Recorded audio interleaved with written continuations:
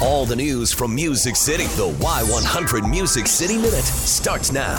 All right, so The Voice has officially crowned a new winner last night. The finale aired, and it came down to the final two, Chris Cruzy of Team Blake and Chevelle Shepherd of Team Kelly. Now, Cruzy was popular for his rugged voice paired with like this bluesy style he had on the guitar. It was really awesome. And Shepherd was a yodeling powerhouse, but she's only 16 years old, so good, blowing people away. And she took home the title of winner last night on The Voice. And one of the performances that people are still talking about is Chevelle's performance of the song Blue, which was originally done by Patsy Cline and made famous by LeAnn Rimes.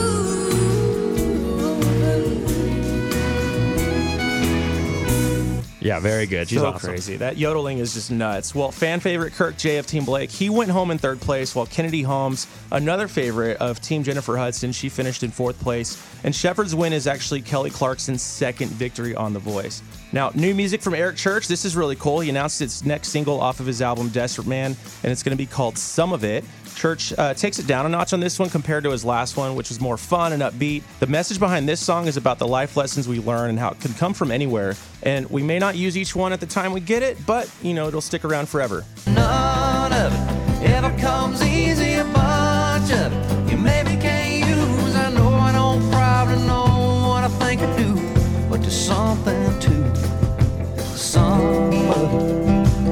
I feel like anything he sings is going to sound cool, you know? Yeah, very vintage sounding for sure. Love the guitar playing on that. You can actually check out that new song from Eric Church right now, including the final performances from The Voice last night, now at y100fm.com and the Music City Minute blog, and on our Facebook.